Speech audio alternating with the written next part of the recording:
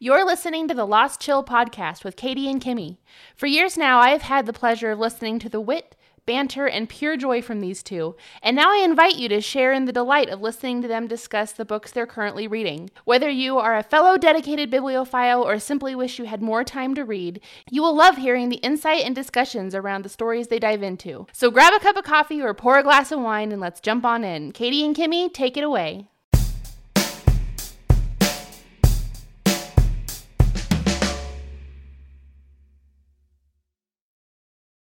Hello, and welcome to the Lost Chill podcast. I'm Katie. And I'm Kimmy. We are your splendid hosts, and this is episode My Sweet 16. I was 16 and pregnant once. Not really. I was like, wow, everyone's learning something about Katie today because I didn't know that. I just had braces when I was pregnant with my youngest, and I looked 16 and pregnant, so carry on. Anywho, this week we are discussing The Vanishing Half by Britt Bennett. But before we jump into that, Katie, what have you been reading? Yeah, so I just finished The Perfect Marriage on audiobook, and that was really good. It was a thriller. It was twisting, thrilling, and turning. Yes, thrilling. Michael Jackson thriller.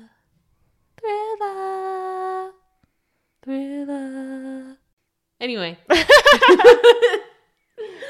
definitely check that out if you're looking for a book that has a good twist at the end, because I kind of figured it out like right at the last second, but not the entire story. So it's good. Normally, I turn the tables on you and ask you what you've been reading, but tonight you are actually hanging out with some other people before me, which is basically cheating, but whatever. So tell me about that. I was with some other people before you, and that was these two people by the name of Alice Hoffman and Chris Bojelian. Alice Hoffman is the author of Practical Magic, and then some. She's written lots of books, actually. And then Chris Bojelian, he has written lots of books, and he's also very popular. I've not heard of him. He's written like The Flight Attendant, which is currently... Oh. Yeah. It's been turned into a show with... Yeah, Kelly Cuoco. Yes, it has. Yeah. So that's based off his book. Oh, okay. So, strangely, I have read one book by each of them. Very low-key books that neither of them are known for, and were not even brought up tonight. And that was the Museum of Extraordinary Things for Alice Hoffman, which was kind of like the curiosities like themed and just kind of an unsettling theme. It was really good. And then The Guest Room is what I read by Chris Bojelian. Is that a recent one? Let me look. Because that sounds familiar. It came out in 2016. Oh, okay. No, I was thinking more recent. So there's a lot of books recently with The Guest in the title. There's like The Dinner Guest, The Guest List. Yeah, there's one. There's like a lot of those. No, this one's old, so of course I read it 7 years ago. Of course. But it was really good, honestly. And surprisingly, one of his biggest ones came out even before that I didn't read, and I know you'll be shocked because it's called The Midwives. Very shocked. So the reason they were talking together is they both have just these witch-themed books coming out. That's, okay, you know, on the surface is witch-themed, but really it's about women who are judged and outcast in the same time frame. They're both 17th century books. Interesting that there's a male perspective writing that. And Alice Hoffman definitely appreciated a lot of his writing of how well he was doing of writing female characters. That's awesome, because you don't really hear that very often, especially from other females. You don't. Yeah. So, and it's funny. It was cute. It went both ways.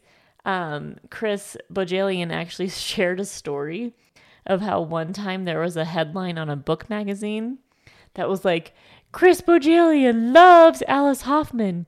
And his, I believe at the time, 8-year-old daughter found it. Oh, no. And was like, what? This is fake news. He loves my mommy. Okay. Yeah. So, He like shared that story. It was so cute. Oh my gosh, that's crazy. So he's a fan of her work too. So it was nice to see them That's awesome. talk about it. That's awesome. That's the one good thing about the pandemic is that, you know, maybe Zoom is bringing a lot of different authors and like talks like that, the ability for people to see that wouldn't necessarily be able to see in your local bookstore. Right. Yeah. Or even have the capacity to see. Because, you know, local bookstore fit maybe a couple hundred people, you think, and yeah. The libraries. Yeah. I've never been to an author reading or event. Honestly. I have, but it's been a long time. I bet. At the Tattered Cover. Oh. Yeah. I'm going to read some more books by both Alice Hoffman and Chris Bojalian. Mm-hmm. And that's a fact. I think you should look up Chris Bojalian. I think you would like some of his. I will look up his stuff. And so when we get to that, we're going to post reviews about it. And anything you read in the meantime, we're also going to post reviews about those. Where are we going to post those? At Katie's Lost Chill and at Kimmy's Lost Chill. And if it's on Instagram. There you go. Oh, yeah. We're not on Twitter because... Well, we have a Twitter handle, but... Not individually, and it's just weird. Twitter's weird. I don't know. It's exhausting. Has anyone ever tried to have all the social media accounts everywhere and keep up with them all? Social media is exhausting. They try to make them all talk to each other, but it doesn't work as well as one might think, and it's just exhausting. Yeah. And then having to keep up with all the responses on all of them. Yeah. So we don't tweet, guys. We're sorry. We sparingly post on Facebook and try and post every day on Instagram. So catch us there. Katie has big dreams of TikToking. I posted one TikTok. I love TikTok. Real quick before we get started, we do want to mention some trigger warnings of racism and transgender issues in this book. So just be advised. And of course, there will be spoilers because we don't know how to keep our trap shut when we got some juicy tidbits to share. So we can't help ourselves, but our witty banter is not to be missed. So you want to stick around. Facts. And let's cue those party noises. Yeah. So this is Britt Bennett's second book. Her first book was published in 2016, which you may have heard of it. It's called The Mothers. That book was also a bestseller as well. The Vanishing Half was released in June 2020, and that same month it had already reached #1 on the New York Times bestseller list. It was also selected as a New York Times 10 Best Books of 2020, which was quite the honor. And Bennett has a lot of writing ahead of her, hopefully, because she's a youngin', and she's only 31 years old. Wow, what a baby. That's so Just youthful. like you. Exactly. I know. I saw that she was born in 1990, and I was like, oh, but boy. 1990 when?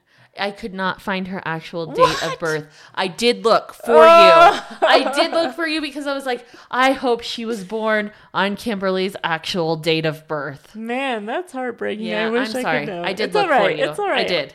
So in last week's episode, we talked about Kimmy's love of reading the acknowledgments. Well, as luck would have it, Britt Bennett actually lovingly tweeted a couple of days ago, I forgot, this quote unquote, I forgot that people actually read the acknowledgement section until my best friend's second grade teacher messaged me because she saw her name. That did get me in my feels. The screen rights to The Vanishing Half have been optioned by HBO, who outbid 17 other TV companies in a 7-figure deal, which is absolutely ridiculous. So we are going to get more of these characters, hopefully. And it's funny because I don't know about you, but throughout a lot of this book, I was thinking what a good show or movie this story would make. I like when books are shows instead of movies because of the length of time they can really give it what it needs. Except for Harry Potter. That would have been a really great Lifetime show. It would have Lifetime. put Grey's Anatomy to shame and just keep going forever. They wouldn't have aged, right? It would have been fine. So the best part that I found out about this book in my research about Britt Bennett was this story was inspired by her mother's stories of living in Louisiana. there was an interview that she did with The Guardian that I found where she said that her mom knew of a town in Louisiana where their sole purpose was to procreate interracially in order to create children that were lighter and lighter with each generation. So crazy. I'm sure that those things actually existed. Britt Bennett is an incredibly talented writer, and I can't wait to read more of her stuff. I'm going to pick up The Mothers pretty shortly after this. I want to. I'm drowning in my TBR. I know. Probably stop maxing out all my library cards. But I figure that's better than maxing out credit cards. Yeah. So I'm okay with it. Yeah. But also I'm drowning. I know. Help. Help me. Help.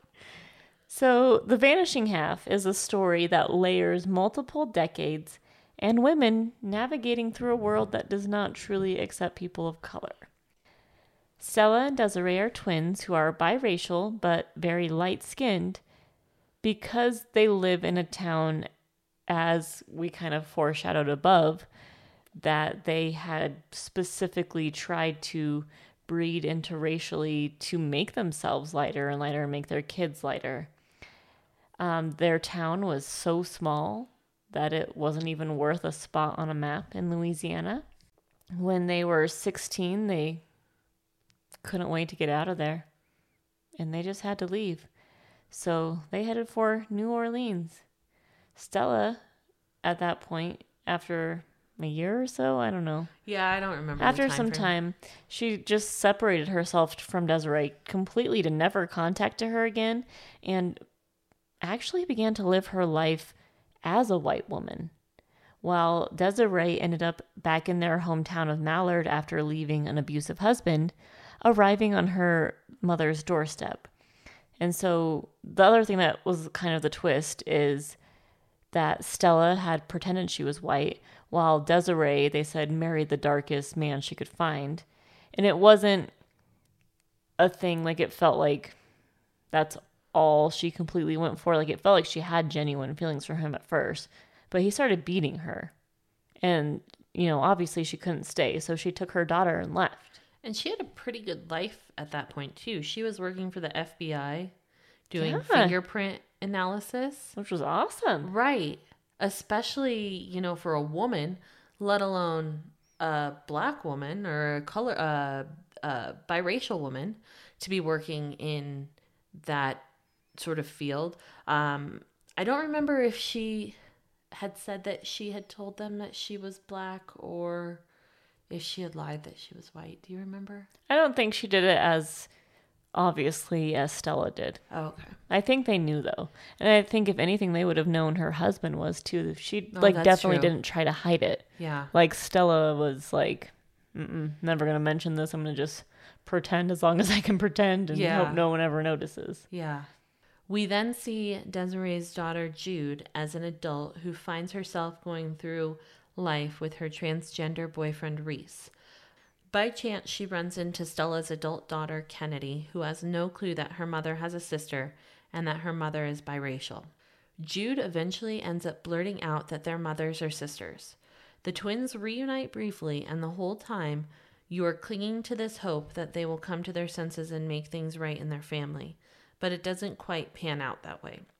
This book was just beautifully woven web of difficult family stories. You're right. It's definitely equal parts beautiful and difficult. Even after their reunion as adults, hell, even after their mother passes away, they never get the happily ever after that they not only deserve but desperately crave. So I know we talk about our purple elephants a lot. And I know I love the circus. Mm-hmm. So did you ever hear about the circus who had the Spanish magician? I did not.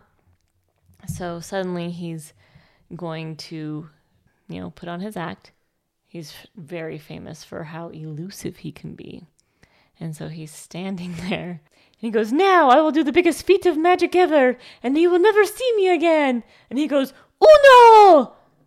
Dos!" Poof. He disappeared without a trace.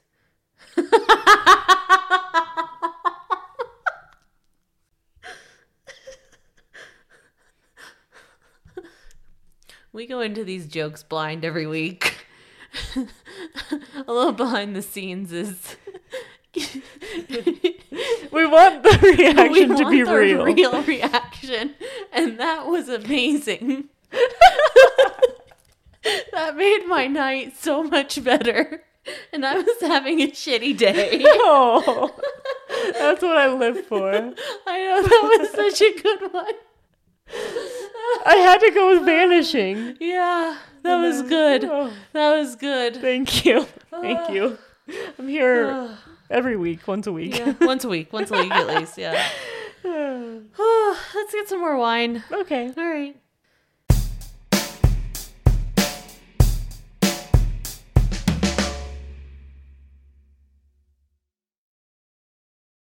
Without a doubt, you are currently enjoying the pure hilarity and delight while listening to the Lost Chill podcast. But I know, in about an hour or so, that old familiar sinking feeling will creep in. What do you even do each week after you finish listening to the latest episode of The Lost Chill? You missed the crazy shenanigans, the silly hootenanny, the general hullabaloo? If only there was another podcast you could listen to that had all those things. Well, have I got some good news for you? There is, and it's called the Death Metal Disco Podcast, hosted by our friend James, who talks about whatever the heck he pleases. We can promise that you will be absolutely tickled as he rambles on about anything and everything. Again, it's the Death Metal Disco Podcast. That's death as in the opposite of life, metal as in a genre of music that Taylor Swift has not gotten into yet, and disco, the place where some have been known to panic at. Be sure to check it out, and be sure to let James know that Katie and Kimmy sent you. Enjoy!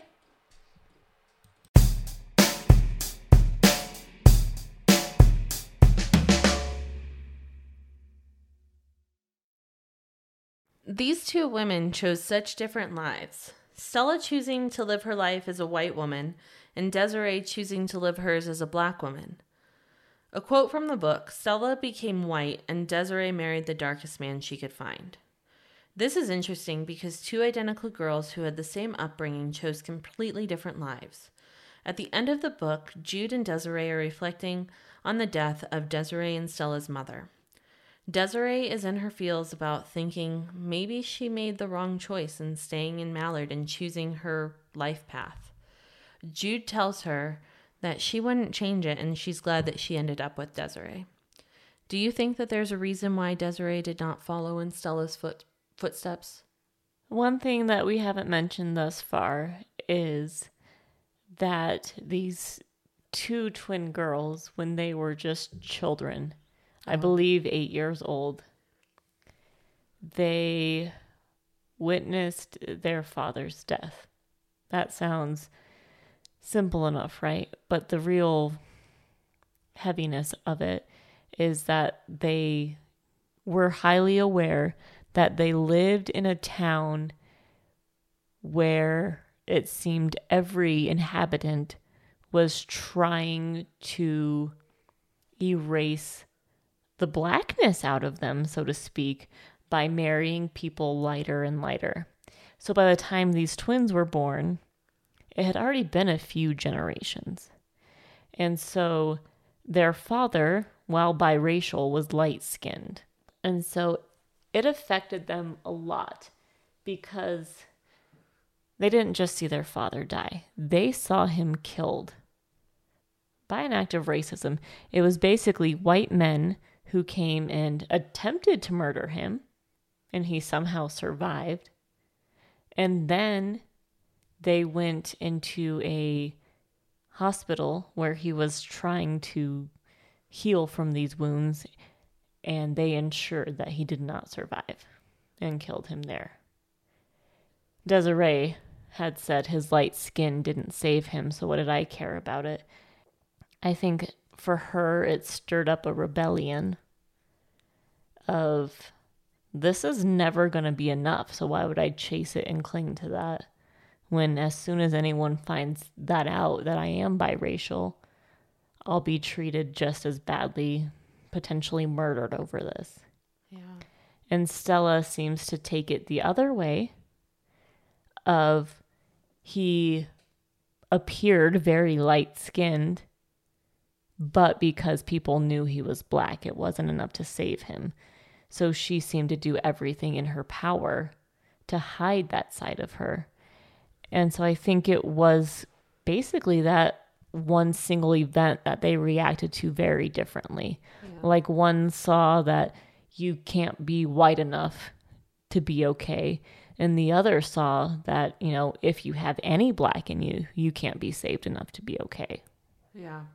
And that's interesting because I think that's a great interpretation of what happened in the book, because a new neighbor moving into the neighborhood who is black and how they're all against it. And Stella, who isn't really vocal with her neighbors to begin with, is all of a sudden adamant that this black family not move into the neighborhood. She just doesn't want to be found out. She thinks that she's going to be found out some way, somehow, because this black family is going to be able to see some sort of feature in her mannerism or something. They're going to be able to find out. And she is just so petrified of being found and being seen, of having any sort of black in her at all.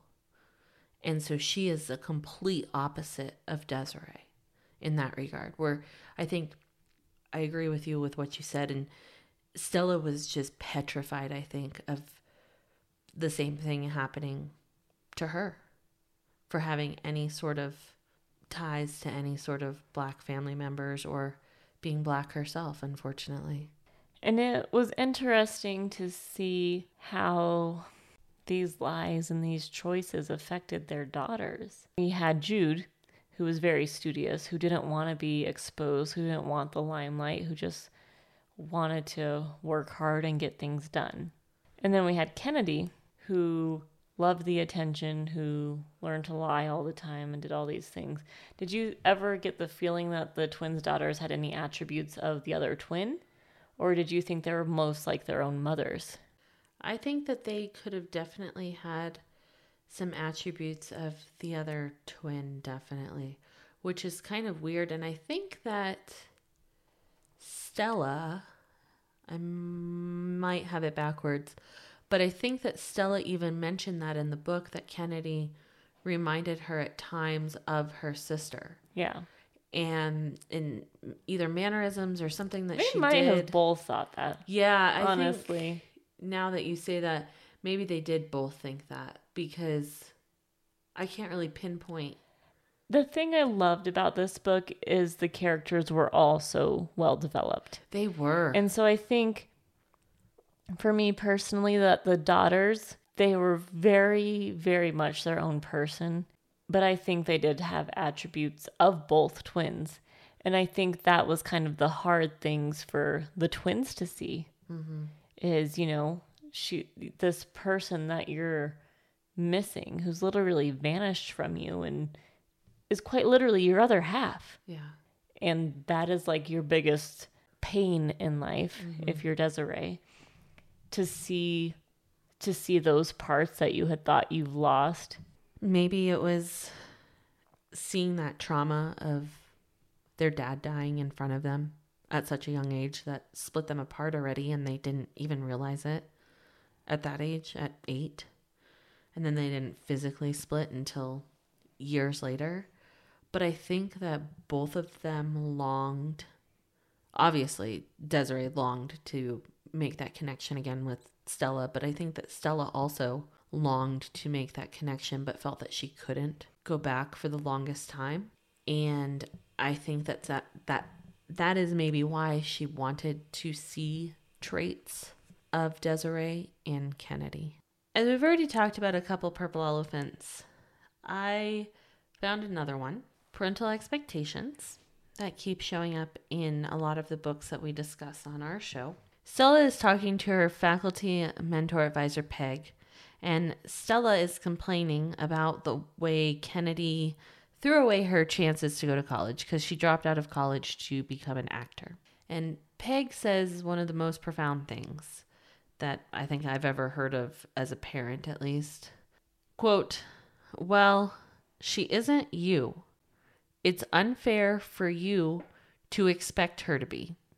So with Jude and Kennedy being so completely different, growing up with different cultural and social classes, how important do you think this was on the people that they ended up becoming and the different ways that they grew up? People in general always say, I want my kids to have a better life than me.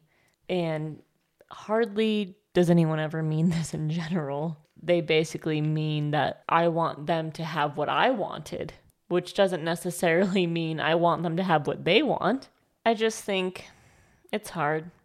I have my son who intellectually is completely opposite from me in that I am the literary reading and writing and all of that stuff. So my son, he is about the math. And at first I was very grateful because I can't help him with his math homework ever. But it's very frustrating when I try to help him with like the writing and it's just not clicking the same way that it did when it was always so natural for me. Is it harder when you can fill in the blanks of what's missing? Or is it harder if you have the same skills, but then you can't help with what's lacking? But it's hard to separate yourself like that. Absolutely. Like, I wanted to do all this and write these books and do these things in school. And, he's doing all He does like to read, though. Yeah, that was hard to make that happen. He's an That was a lot reader. of effort. He's an avid. I don't think he would do it anymore if I didn't make him. Yeah, it falls off. I know that. It didn't fall off for me, not in middle school. No, me either. High school, it fell off for me. Yeah. Because a lot more freedom happens. I found it most interesting in the book, though, that you have Kennedy, who comes from a rich, well-to-do, pretty socially powerful family, who just throws away her college opportunity to go do whatever she wants to do, go frolic. Is pretty unhappy, though, still. Can't really find herself. She just frolics off to Italy to go in search of herself.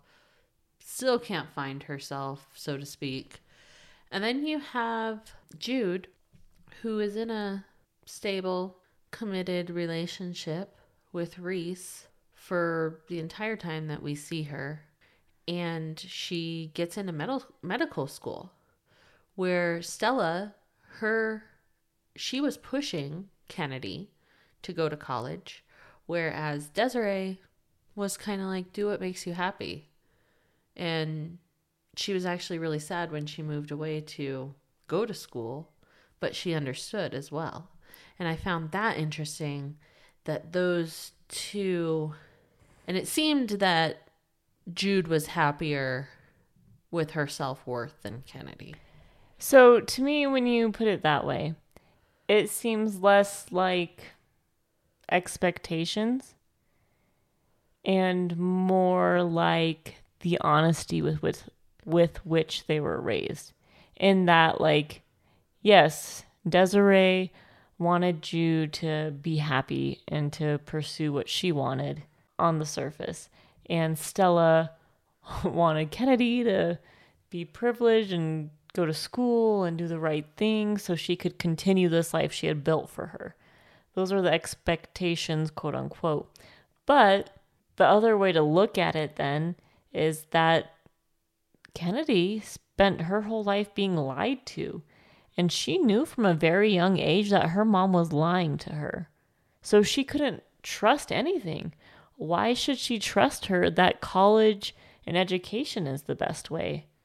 Why should she find who she is when, the person who should give her grounding into the world and give her roots, so to speak, she can't trust? If you can't trust your roots, how do you find out who you are? Yeah. Jude knew about her mom's missing twin. Jude knew her grandma. Jude knew where she came from. Mm-hmm. And so I feel like it was that helped her to be able to have those wings to figure it out. Yeah. She knew where she was coming from. She had some issues with her abusive father and, wondering if he loved her and how he felt about her and how her parents' relationships affected her to a degree. But she was able to even ask those questions to her mom. And her mom was pretty Yeah. open with her. The only thing that she was not open with her or honest with her about was she kept saying that they were going to leave Mallard. And they weren't. She knew damn well that they were stuck there Right. for at least a while. So just kind of a question that just came to me while we were talking. We talk about how Stella lied to her husband, to her daughter, everybody in her life. She was petrified of being found out this secret about her past life. Do you think that this storyline was plausible? That not the fact that she was black. We've obviously been told by the description of what she looked like that she could physically pass for a white person. But to be able to keep those secrets from your family and not be caught for however many years it was, do you think that that's possible?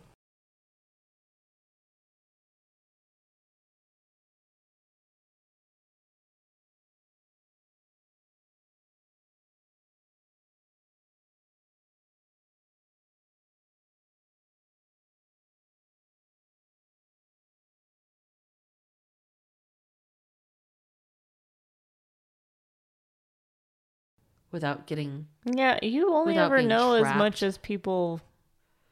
I mean, without being trapped is a different story, like she was. Yeah. People ever only know as much as you tell them. And if you have no evidence to the contrary, physical or otherwise, why wouldn't it hold up forever? Slip-ups? By what? Like she thought the slip up would be that someone would call her out. Yeah. But I mean that you refer to somebody in the incorrect tense. Because she's referring to her family as if they were dead to her husband and her daughter. So you're not talking about race, you're just talking about the whole pretense of saying your family's dead. Yes, I'm sorry. I wasn't clear on that. Yes, not the whole race part, Okay. but the whole keeping the secret that your family is gone. Because I feel like that would be hard to do. I think that would honestly be harder to do than keep her race a secret, because obviously she could physically pass as a white person. I think it's doable, but it's also what you tell yourself. I think her issue and why she was worried about slip up so much is because she was not okay and she didn't want to let them go. And to her, it was like a choice. It was, do you pick your family that you grew up with in that reality, or do you pick this one you built on a lie? And so basically the one you built on a lie versus the one you were born in, they can't exist together in her mind. And she didn't want to let go. She missed her family. So the slip up, I feel like, was always possible because of how much she thought about them and missed them. Yeah. If she was like truly angry and was like, I never want to see them again, I don't really care who knows. Like, they are truly dead to me. With that, like, anger side, I don't know. It feels more plausible to me. Yeah. Yeah, that's because it almost seemed like she felt guilty, that there was a lot of guilt for doing this, and she had nobody to talk to about it. It was constantly weighing on her, and I feel like it was it had the potential to get very difficult to keep going. So we went full circle in this story, starting with the twins, then meeting their children, and then back to the twins. Who do you truly think is the main character or characters in this book? It could definitely be a story of 4. Yeah. It could be them and their daughters. I'd say Barry. Oh. He stole the show for me. I want more Barry. That doesn't surprise me in the least. He was insightful AF and was always there when there was an issue with Jude and Reese. He was fantastic. I enjoyed him. More Barry. In the beginning, Desiree is the one who is itching to get out of Mallard ASAP, whereas Stella acts as though she can be content there forever. Once it finally happens, though, Desiree is the one who returns and spends most of her adult life back in Mallard, but Stella only ever goes back once after she leaves. Did this surprise you? Not really, because it was pretty much the beginning of the book, and I was still trying to get a feel for what was going on. It was pretty early on. I went into this book completely blind. I didn't think it was early on. You didn't? I thought it was pretty early on. And so I really didn't know a lot that was going on at that point. I went in completely blind. You had no idea what it was about? No either? idea. Yeah. I was still trying to get a feel for kind of what was going on in the book at first. I wasn't like, oh my gosh, that is crazy. And I just sat there for a second and pondered that. But why do you think nothing could have ever brought Stella back to that town that she was content and happy to stay in forever, except to tell her sister, tell your daughter, stop talking to my daughter? She was frightened and stubborn.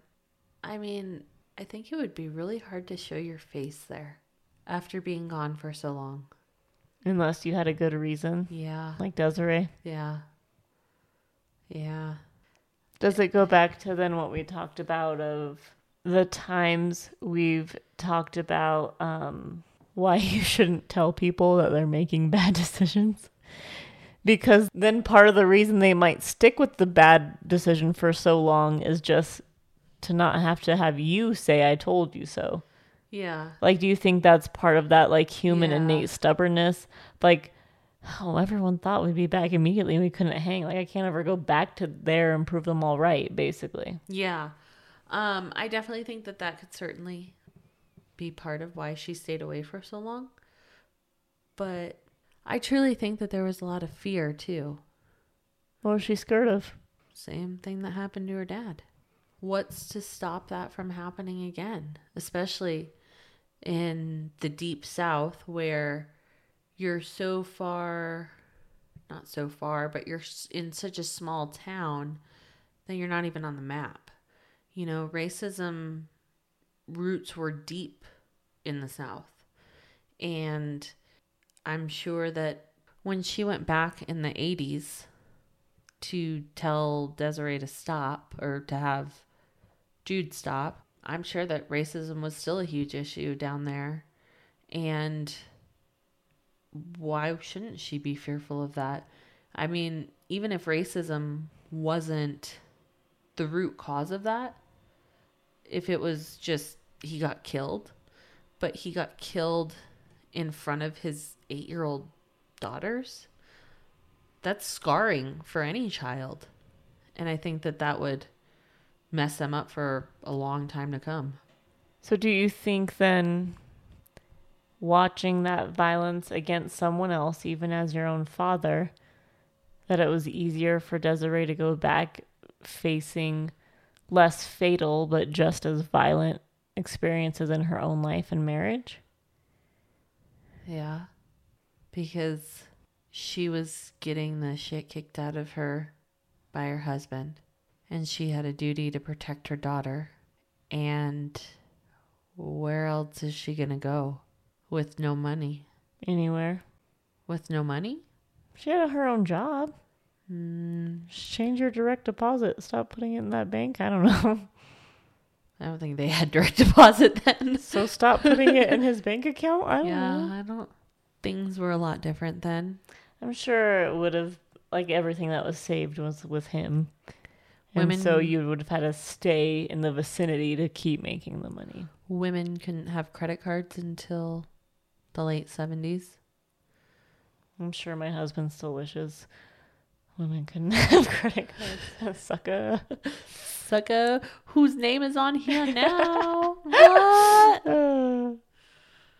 Yeah, so I think it's also a sign of the times too.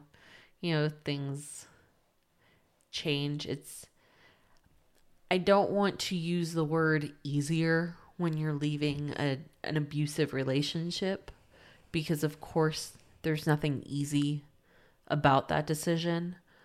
But I think in today's day and age, it's first of all more acceptable for a woman to leave a man who's abusing her.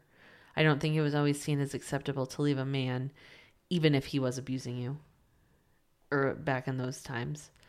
And I think there's a lot more resources available as well for women who need to leave abusive partners. But I can also see it of like, you have these two girls with these hugely different personalities for one. I think they reacted to that traumatic event so differently, even if it was never verbalized, in that, from the get-go, Stella was like, I'm scared of this happening. So, if we do keep our head low and behave how we're supposed to, we can try to avoid it. While Desiree was like, this is crap. We can do everything right, and we can look the right color, and still that's not enough to save us. And so then they both at the same time exit into the world, and one of them, Stella, who had thought she never wanted to leave, and if she never made waves, she could stay safe forever, she discovered she could feel even safer acting a certain way. Acting white, basically, and pretending to be white. And so that's where she found her safety net. Whereas Desiree, who had wanted to leave, she went out and found something much more dangerous constantly, over and over again, of an abusive relationship. And so I think maybe a part of her was like, wow, I felt like Mallard wasn't safe, but, that was one bad incident and a terrible few nights. Whereas when I left, it was my entire life. Every day I was in danger and in fear. Yeah. So I think it can just be that whole, like, just everything of their personalities, of how they react to the event, and then how they react to the safety, and then what continued to happen to them outside of it. So we didn't really meet them before the incident with their dad. We don't really know. They were super young. Yeah, they're babies at that point. And it's hard to say, and this is just merely speculation, but do you think that it's possible that they would have been a lot more similar and more twin-like, so to speak? I think twins are always pretty opposite from everything I've heard. Oh, I've always seen There's always like a loud and a quiet one. I don't know about that. Really? I've never heard of them like, oh, there's the two quiet twins. No, there's the two super loud twins. Like the twins I've known have been pretty similar. Really? Yeah. That's strange. I mean, not that I know a plethora of twins, but so you don't think their personalities would have been, you think this would have always been? No, I think twins. You think this is how they were built? Yeah. That this is their destiny, so to speak, is to be polar opposites? Honestly, and this goes back to what we talked about before, I think, like, had things been perfect and they had both been treated well and given every opportunity, I think Stella, based on her own innate personality that we saw, would have been like Desiree's daughter and gone to medical school or been smart or done something like that. Whereas Desiree, with her dramatics, that that's a bad thing, I'm very dramatic, would have wanted to do something like actressy or entertainment. That's a good point. Kind of feel. That is a good point. So, I don't know. And then, if there was no drama involved, we wouldn't have this story. You have to have drama to have a story. Because then it's just blah. So, Kimmy, I assume that this book would be up your alley with bits of historical fiction sprinkled about. Is this something that you would suggest to readers? What's that? Is this something that you would suggest to readers like yourself? I would. I enjoyed how it was mostly character driven. I also very much enjoyed one of my favorite things in books is that you're aching and pushing so hard for things to work out. And I get that it's satisfying when you get the after school special, everyone communicates properly and you get a great happy ending. But I also really understand that that is hardly ever the case in real life. And so I really appreciate when books don't go that easy happy ending route, and that it still kind of sucks, but it's still kind of happy. But you still kind of just do the best with what you have, and you can't control everyone. You can't make everyone communicate. And it just felt like a real and painful but livable ending to me, and I appreciate that. So I'll recommend it. I think that authors who end books like that, I respect them a lot more, and I think they have balls for doing that. To me, I found this book to be captivating, but still on the slower pace side. I'd probably say this was a slow-paced book, even though it kept me captivated. I'm also maybe realizing with this and other books I've read recently that maybe my pace doesn't go with the rest of the world of what I think slow and fast and medium pace is. What pace did you think this was? Because you're looking at me funny. I felt this was very slow paced. What is a book that you think is fast paced? I found Addie LaRue to be fast paced. No, maybe not. That's similar pace to this, I feel. Really? Which is medium, I would say. Let me think of a real. Hold on. Let me dig. Hold on. I don't know. I don't feel like I read a lot of fast-paced books. So, but like they have to have me on the edge of my seat, like not freaking necessarily. out. Like almost like Gone Girl was pretty fast-paced for me, but I haven't read that in 7 years. I feel like there's different definitions of fast-paced. Oh. So like kind of fast and like sort of fast and like super fast? No. Asshole. What is that? Yes, you can be on the edge of your seat, going for a ride, kind of fast-paced thrill ride. But the storyline can also move super fast, where there's always constantly a new problem or a new story poking up. Does that make sense? For it to be considered fast-paced. Fast-paced? No. I would consider that maybe medium-paced.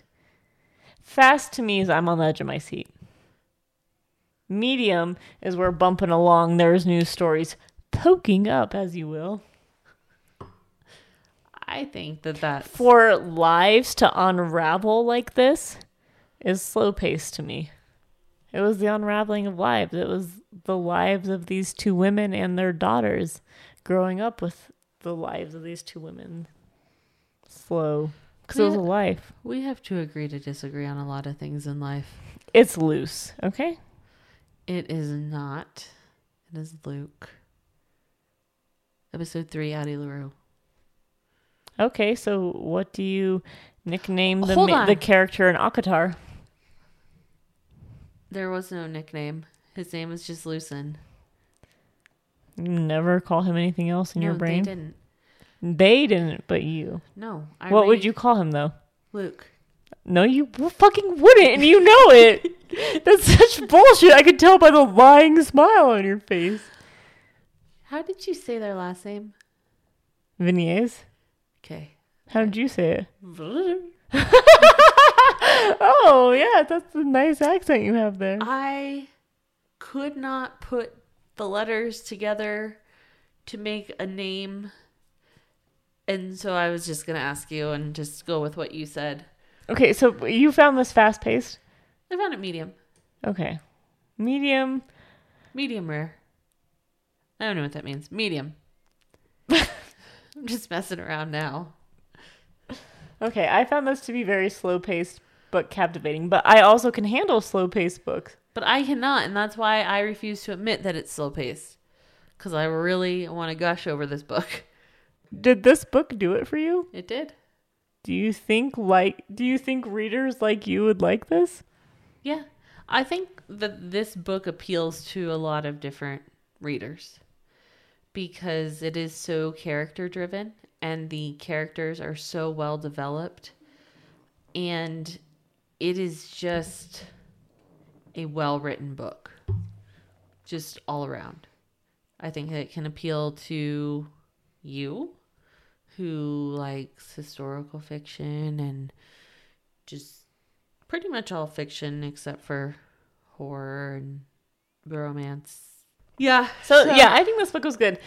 I told Katie earlier, it felt to me the same pace and overall atmosphere. Yes, story, plot, completely different. It felt to me like Where the Crawdads Sing. Like always something missing, like a huge longing for what wasn't there. And it was missing family a lot in both of them. Completely handled in different ways. The abuses from men came in completely different ways, and for sure. But I think the way maybe not even the feeling of the book, but the way I felt while reading them was very similar to me. And I enjoyed them both. They're extremely well written. Yeah, I can see that. I didn't feel that, but I could see that. Both very good books. This one was excellent. I can see why it won so many awards. I can too. I will probably be recommending this to a lot of people. I love when people ask me for book recommendations because it's like, all right, so what are you in the mood for? Flipping through my list of books that I have ready, and this is going to be at the top of it. So definitely a contender of one of my favorite books of the year as well. Wow. I liked it that much. Wow. Yeah. Do you have Was it because of all the feelings? I'm done. Can we end this episode now? I don't want to talk about What are you going to ask me? Don't ask me. Do you have any contenders for Book of the Year? Yeah. What? For sure, Addie LaRue. Okay. But then not this one. Probably Addie LaRue or Sunflower Sisters. But they're not comparable in my mind just because they're such vastly different topics and important in different ways. I don't know. I like Sunflower Sisters more than this book because of how much more painful it was. It ripped my heart out, but then it put it back together. Sunflower Sisters did? Yeah. Yeah, that was hard. That was hard for me to read, but it was so good. That was by the author of Lilac Girls, right? Yeah. It's the same series, even though they're all standalone books, but it's like a whole lineage of females that are some of the characters in the books, and that's why they're a quote-unquote series. So yeah, same author, same series. Cool. Flowers. Lilacs. Sunflowers. They have real, genuine ties to the book. Oh, I figured in Lilac Sister or Lilac Girls. We read that.